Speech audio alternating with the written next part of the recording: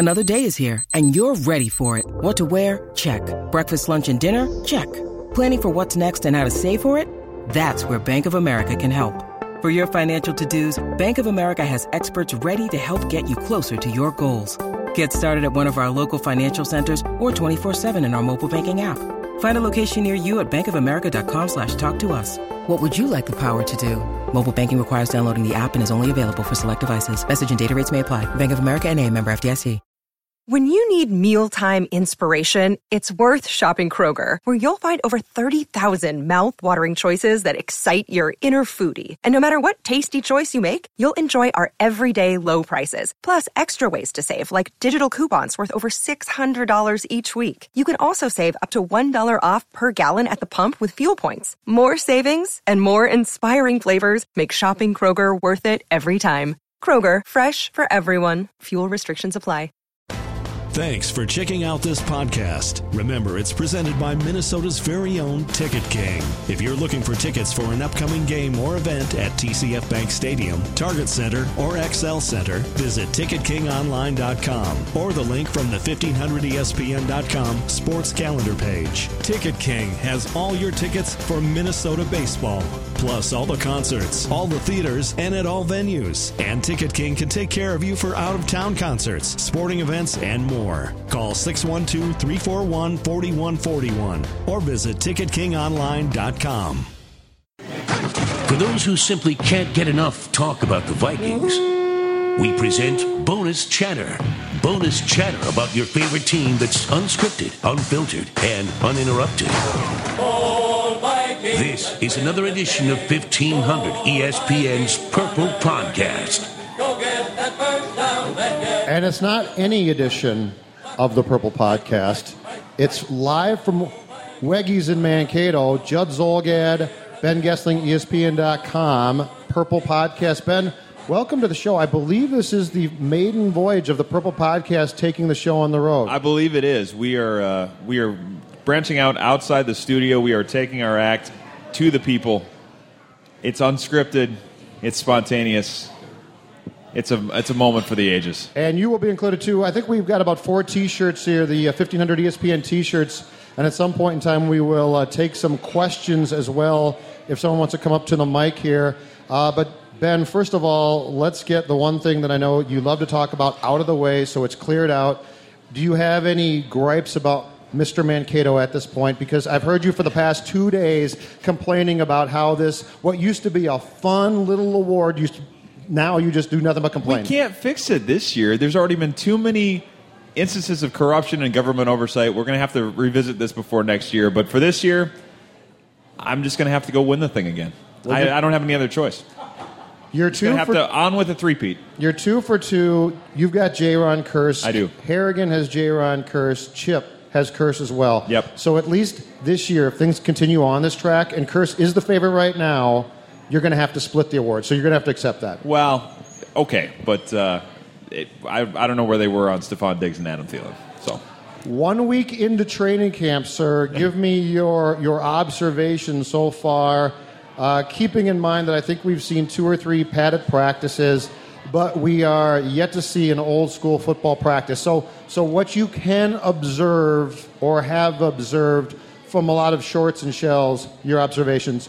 Well, I think the thing everybody's worried about or wondering about is Teddy Bridgewater. And I will say so far, I mean, and I couch this by saying that at this point of things, when there's not a live defense and there's not people going against you that you don't know what they're doing, it's hard to sort of see what any of it is worth. But I have been impressed with, he seems like he's hitting more balls downfield. He looks a little more assertive. I mean, a continuation of some of the things that we saw in OTAs and minicamp, and I have been impressed with a lot of that. I mean, I think if he can continue some of those things, particularly with being able to hit some throws down the field, it does add another element to your offense, and we will get a better sense next week in the joint practices with the Bengals and as we go into the preseason where things stand. But I mean, that is the big issue for this team, and if he takes the step in the right direction, it's a big help for them as they try to build that offense up. In fairness, too, Ben, how much of this is about Teddy taking steps and his improvement, and how much of this is also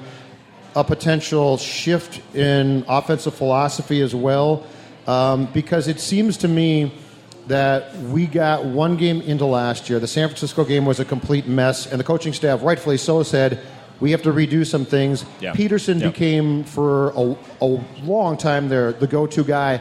How much of this is the coaching staff made some changes, regrouped, and now came into training camp, unlike a year ago, with a much more coherent or attempted a plan with Peterson and Bridgewater working together, as opposed to week 2 last year saying, we got to split this thing somehow? Well, yeah, and I think last year what happened is you got into it by a week, and it was saying, well, we've got to pick one or the other here. I mean, it was sort of a situation where you realized pretty quickly that this wasn't compatible the way it was set up. And Mike Zimmer talked about that at the end of the season. I remember asking him about Peterson and his sort of role in the offense, and Zimmer said, if I could go back and do it again, I would have played Adrian more, maybe in the preseason, certainly worked on things more with him in training camp to get him acclimated and not just assumed that everything was going to be great.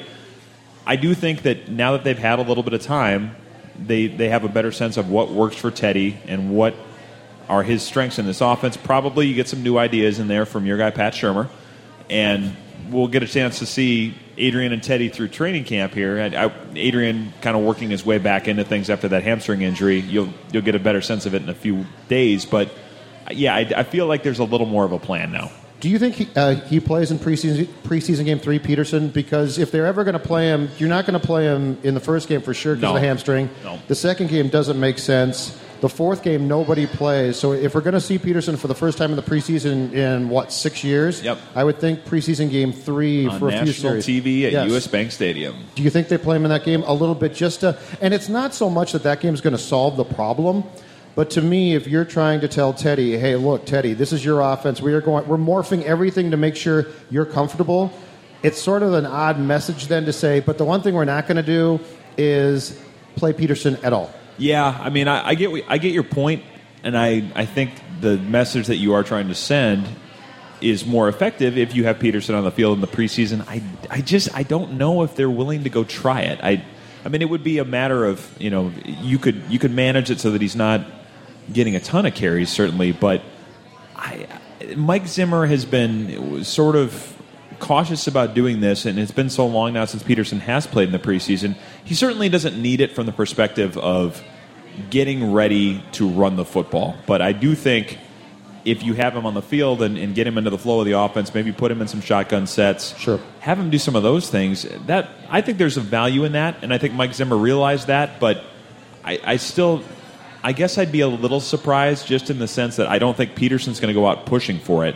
And I think Zimmer might say, you know what, we can accomplish enough of this in training camp that, and they're going to do a lot of it in the joint practice next week, too. They're very excited about that, to get Peterson involved there. There'll be some fights there, too. Joint practice is always good for a few fights. Although Zimmer says him and Marvin Lewis have a good vibe. They've worked together a long time, and it's not going to be like all those other joint practices you see on TV.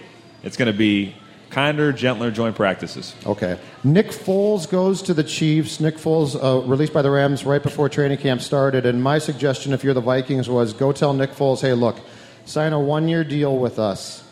You're not going to go to a place and start at this point. Right. But if you come here, you'll get a chance to back up Teddy. If anything happens to Teddy, Nick, you're our guy. And, oh, by the way, we're good. Foles elects to go to the Chiefs. I think the Vikings certainly sniffed around, but didn't get him. As we sit here today, and hopefully for the Vikings' sake, it doesn't come up. Bridgewater has a good season, stays healthy. But realistically, that does not happen a lot of times.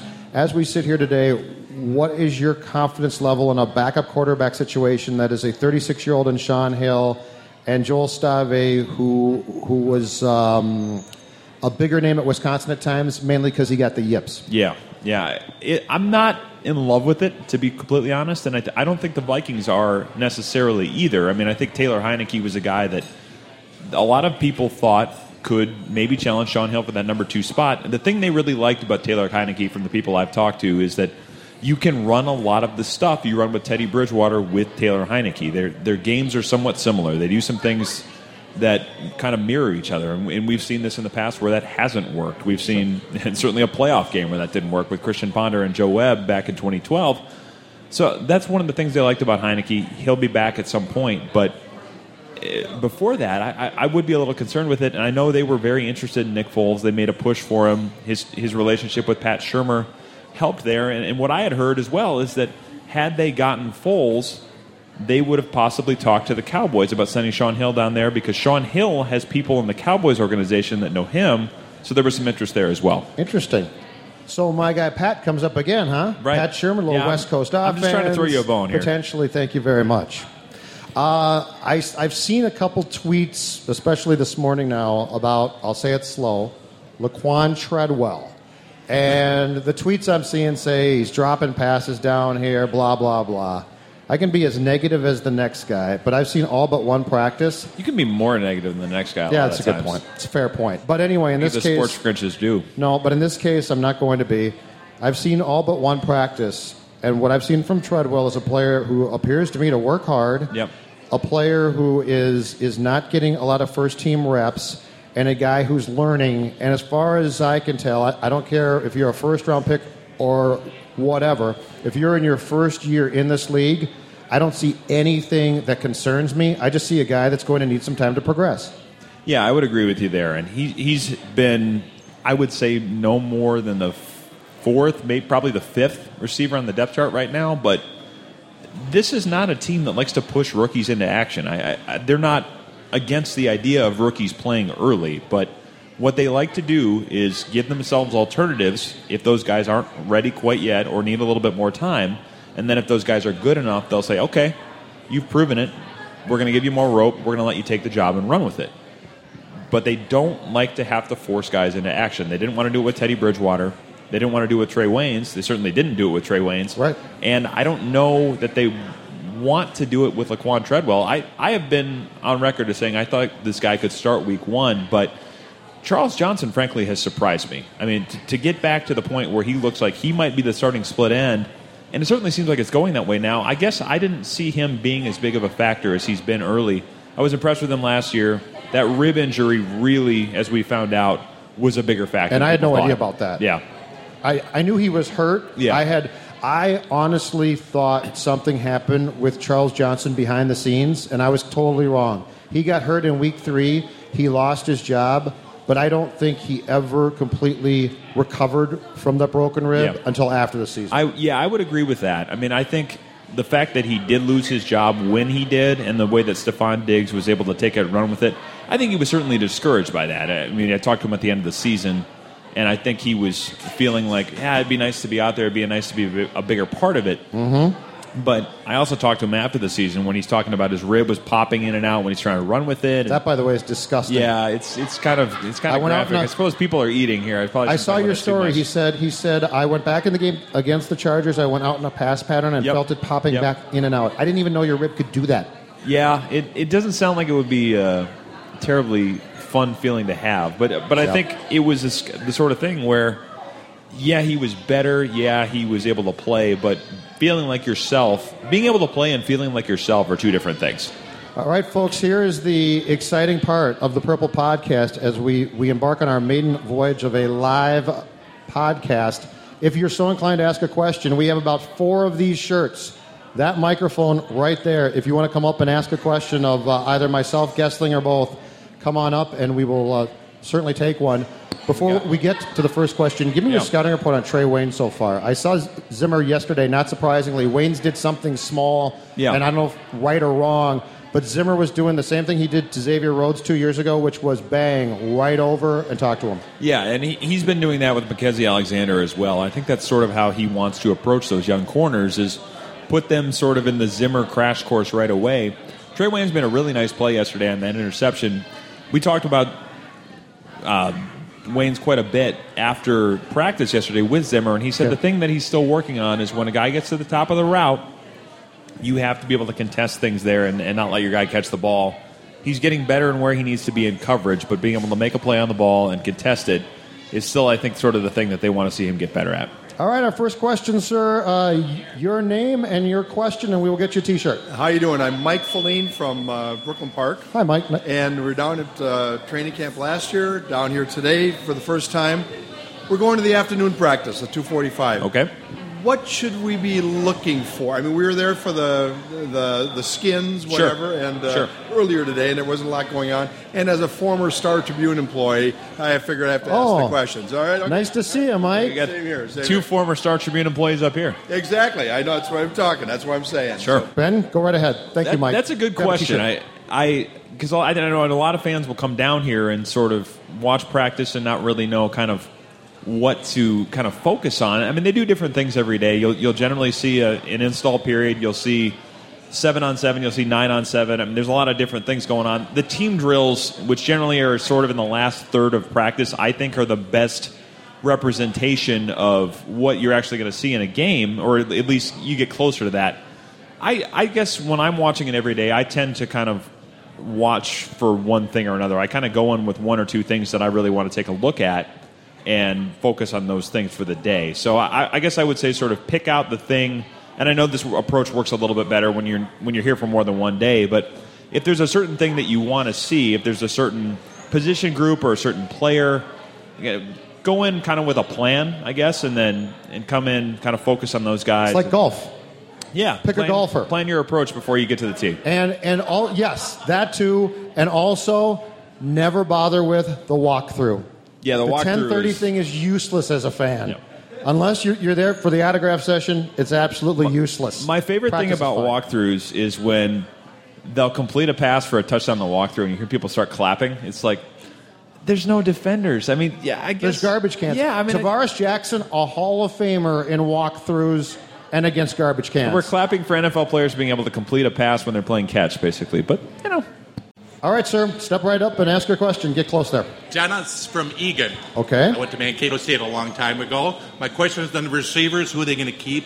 The receivers, Cordell Patterson, Thielen. Who are they going to keep? Who's staying? Who's going? Cordell practiced last Friday, made a nice catch, hurt his shoulder, and I think might be back a week later to practice today if we're lucky. I'll start off by saying I am not convinced that he's a lock for this roster. Really? I know he can return kicks, but I think it's going to get intriguing, and I think being out a week, even if you really are hurt, drives the head coach crazy. I think Cordell Patterson's on the roster. Okay. I think the fact that, Mike Prefer loves him as a kick returner. I don't think that I wouldn't discount that because they still are of the belief that they want to be aggressive. The new touchback rule is not going to dissuade them from bringing kicks out. And Mike Prefer rightly loves Cordell Patterson as a kick returner. So I think he's on the roster. I also don't think they want to give up on him quite yet because we know this is a team that doesn't like to give up on its draft picks. And I think there is still some hope that maybe they can get something out of him.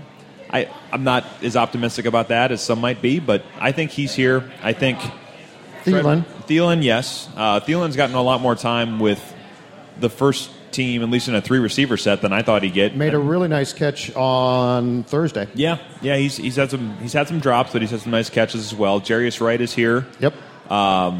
Diggs is here. Yep. Treadwell is obviously here. Yep. And who am I missing? Charles Johnson. Yep. I think those 6 make the team. And if people are sitting there thinking, what about Mobo? Morris Boring? Listen, if he makes the practice squad, it might be an act of God. Yeah, and the way it's looked, I would say no to Mobo. All right, sir, step up to the microphone, and what's your name, your city, and question? Jeff Stewart, Owatonna, and assess the defense for us. Obviously, they've really, really improved under Zimmer. Do you see that continuing, or are they going to hit a roadblock based on talent? I do see that continuing. I think what you see happening here, and the thing that Vikings fans should be encouraged with the defense, is that you have a group of young players that have, in a lot of cases, not played for anybody else. Mike Zimmer now has had his chance to mold these guys and kind of get him indoctrinated in the way he wants to do things. So when you have that young core that is there and you can keep adding more things to what you do with them, we've seen a few new wrinkles so far in training camp. I like where their defense is at. I think if you get another safety to play next to Harrison Smith, that would help. We've had that conversation for 3 years. I like the defensive line. Maybe you'd like a little more depth there, but I love where Danielle Hunter is going. And I think there's a lot of things to like about Linval Joseph. Mike Zimmer was talking the other day that there's more to get out of him. Linebackers, you want to see a few more things from Anthony Barr. How about Kendricks, though? Kendricks, to me, looks far more comfortable now than he did a year ago. And I don't put a lot of stock in training camp practice plays, but the interception he made of Bridgewater last Saturday where he dove and made the pick and got up, that was a heck of a play. Yeah, it certainly was. And I think Mike Zimmer said it the other day that Kendricks last year looked like a guy that, I think he put it as, he looked like a guy that had too much coffee, basically. He was just kind of running around and not really playing as slow as he could. Yeah, absolutely. I think now he's more comfortable with what he's doing. He's at a point where he understands making the calls and the defense a little bit better. Yep. And he just looks like a guy that is doing a lot of the things that they drafted him to do. And when he can be a guy that's not thinking too much and he can just play fast and run, that's when you're really going to see him take the next step, I think. One T-shirt left here, folks. So if you have a question about the Vikings, get up here, ask the question, and you get a free T-shirt. Do you want to ask a question? All right. Jordan from Madison, South Dakota. What's the Anthony Barr approach? I've heard not practicing during the week, playing on Sundays. How is that going to affect the defense? Not practicing during the week, like during the season, you mean? Yeah. I mean, it's early speculation now, but I guess I would be surprised if they went into the season with that approach. I think there's certainly been injury issues, and I think that's the big concern I have with Anthony Barr, because it's been hard for him to stay healthy. But I think as much as he's able to be out there, he's going to be on the practice field. That's not going to be something that they would go into the season kind of planning for him not to do, at least not at this point in his career, because there's a lot of things they want to be able to do with him. There's a lot of things in that defense that they can do if he's fully healthy that I'm not sure we've seen all the way yet. I think there's more you can get out of him. So I think they want to try to unlock that. But yes, injuries with Anthony Barr, to me, are the thing that you worry about, preventing him from becoming this sort of like transformational freak in the defense that they kind of felt like he could be. He is, to me, Ben Gessling, Anthony Barr, and this is because of the circumstances, is perhaps the most important player on that defense. Yeah. Because he's the guy that allows Zimmer to run the defense like he wants, which is if Anthony Barr is healthy and going well, he can line up anywhere. Yeah. And offenses, I don't think, can account for that on every down. So you can tweak things and move guys around, but to me, Barr is the X factor because you literally don't know where he might line up. Yeah, I often refer to him as the knife edge of Mike Zimmer's defense. Yeah. He's the guy that you could put him in the double A gap look, whether you blitz him or not, or drop him back into coverage. He's something you have to account for because how big he is, and when he drops back into coverage, his range and his length helps change passing windows for quarterbacks as well. You can rush him off the edge. They played around with lining him up as a defensive end. I don't think they're going to go back to that, but there are a lot of things that they want to be able to do with him that, if he's fully healthy, I think can go to another level than from what we've seen the first 2 years. And now, Ben Gessling, it's time for we dive into the football minutia, the X's and O's. We're going to have you break it down. All right. Give me your assessment so far of the competitions. Now, to me, right tackle, expected to be a competition. Yep. Over. Right guard, expected to be a competition. Over. Right. But we still have certainly the safety position opposite Harrison Smith. Yep. Take me through the competitions that remain in your week one assessment of where they're at. I would say there aren't that many of them, really. I mean, the big one there should have been. Well, there should have been, and it didn't work out that way with the offensive line, with Phil Lodeholt retiring and Mike Harris. I'm not sure when we're going to see him. I don't expect that it's going to be soon. And this is a very odd deal. Yes. I mean, it's and I'm not joking here. Mike Harris has a head ailment of some sort that was diagnosed in June. Yep. So this is not he got to Mankato and didn't feel good. And it's a situation where the Vikings, for lack of a better term, to me, have circled the wagons. Yeah. And nobody's saying, if it's a hamstring or a foot or something, someone's going to tell you, hey. Yeah. It's very interesting to me and perhaps concerning that no one, including Mike Harris, is willing to talk about this. Well, here was the thing that I thought was interesting with that. We were talking to Mike Harris the other day after practice. I think Derek Wetmore, who's standing off to the side at stage left, waving to people who are listening on the radio. Derek was there with us, and we're talking to Mike Harris about this, and within like one or two questions, we had 3 or 4 members of the PR staff surrounding the interview, and Mike Harris is saying, I'd like to thank the trainers, people that have been taking care of me, my teammates have been supportive. The way that all played out didn't feel like it was, he's had a concussion or something. Like it felt more serious than that, and I don't know exactly what it is. And I don't want to presuppose that I know what it is, but the way that they did that made you wonder, okay, something's going on here. So your assessment then, we've got what? The safety position? Safety and where center, else do you? I think, are the center. two. I mean, right. Center is the one that they're sort of still saying officially that it's a competition. And Mike Zimmer said again this morning that he wants to have a depth chart set after the next off day on Sunday. They are still rotating John Sullivan, Joe Berger. If John Sullivan's healthy, I think he's the guy there. But I've been more impressed with Joe Berger so far, just in the matchups with Linval Joseph.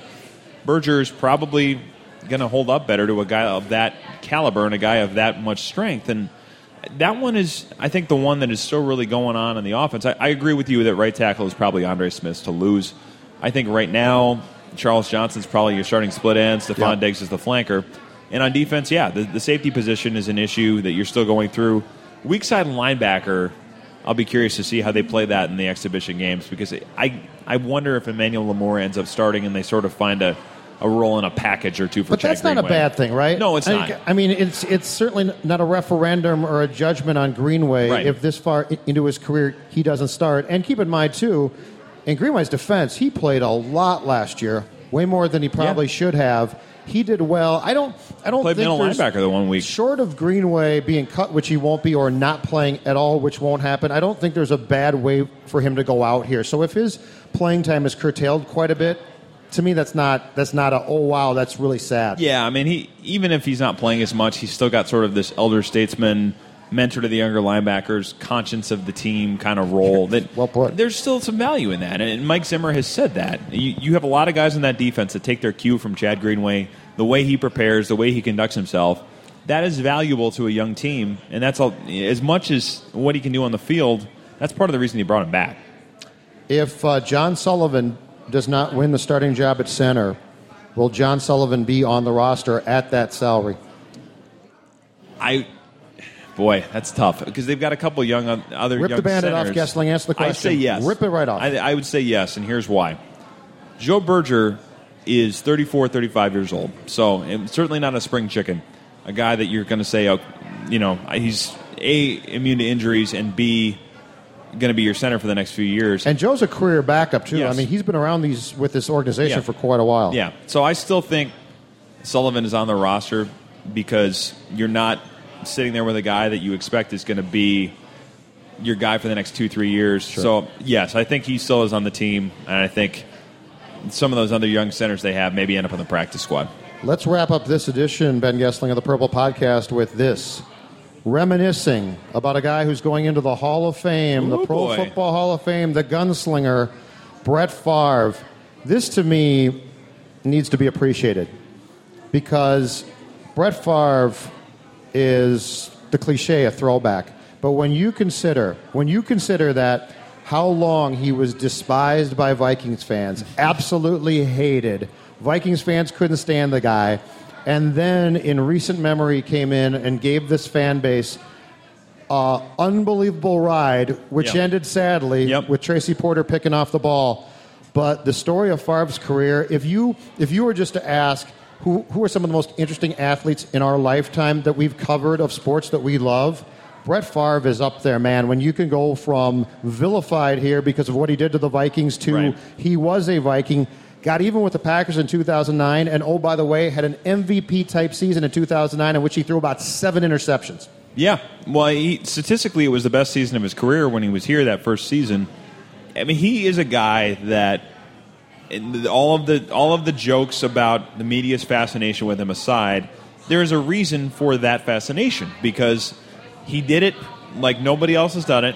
He let you in on the good parts, the bad part. I mean, his press conferences were basically like a soliloquy every week. They were fantastic. He sort of he let you in on what was going on in his life, or at least made you feel like he was letting you in on what was going on. I think for the most part he was. I'll be curious to hear his radio show now to see how that goes.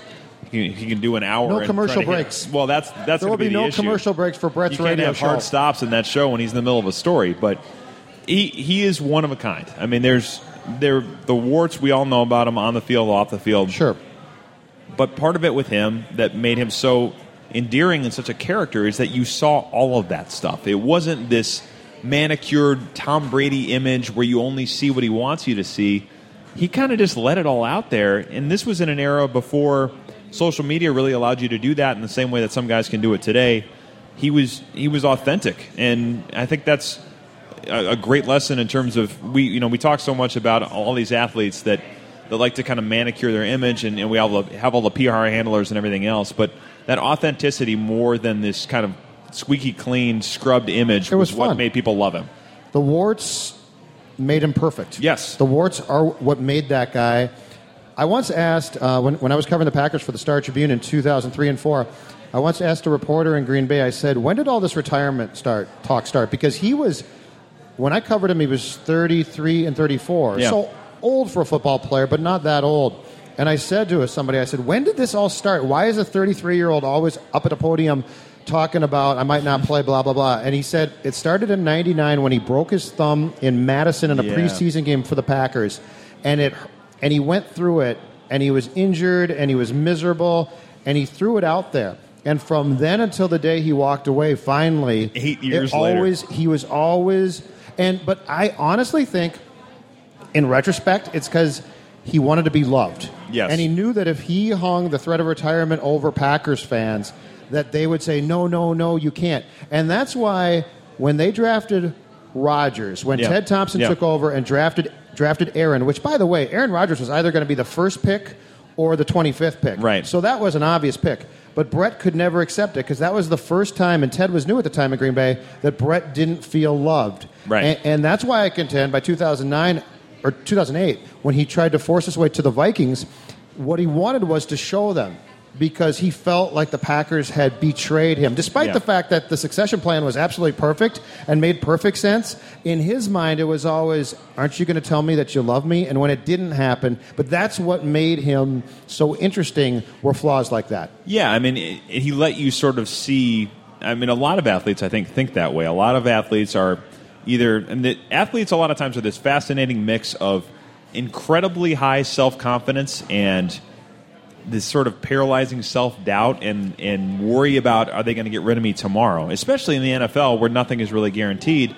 That was the fascinating part of that whole thing, is that, like a lot of things with Brett Favre, that played out in front of our eyes. We saw him go on that series of interviews with Greta Van Susteren and go through all of that stuff about playing for the Minneapolis Vikings, I think as she put it. I mean, it was a bad interview, but he sort of told you everything that was going on in his mind, and that was what made it, probably for some people, suffocating, and for some people really interesting. And I think the fact that he didn't feel like they needed him as badly anymore, that they were prepared to move on without him, it certainly hurt him. It hurt his feelings. And I think, in the end, from a football perspective, it made perfect sense, especially by the time that they did it.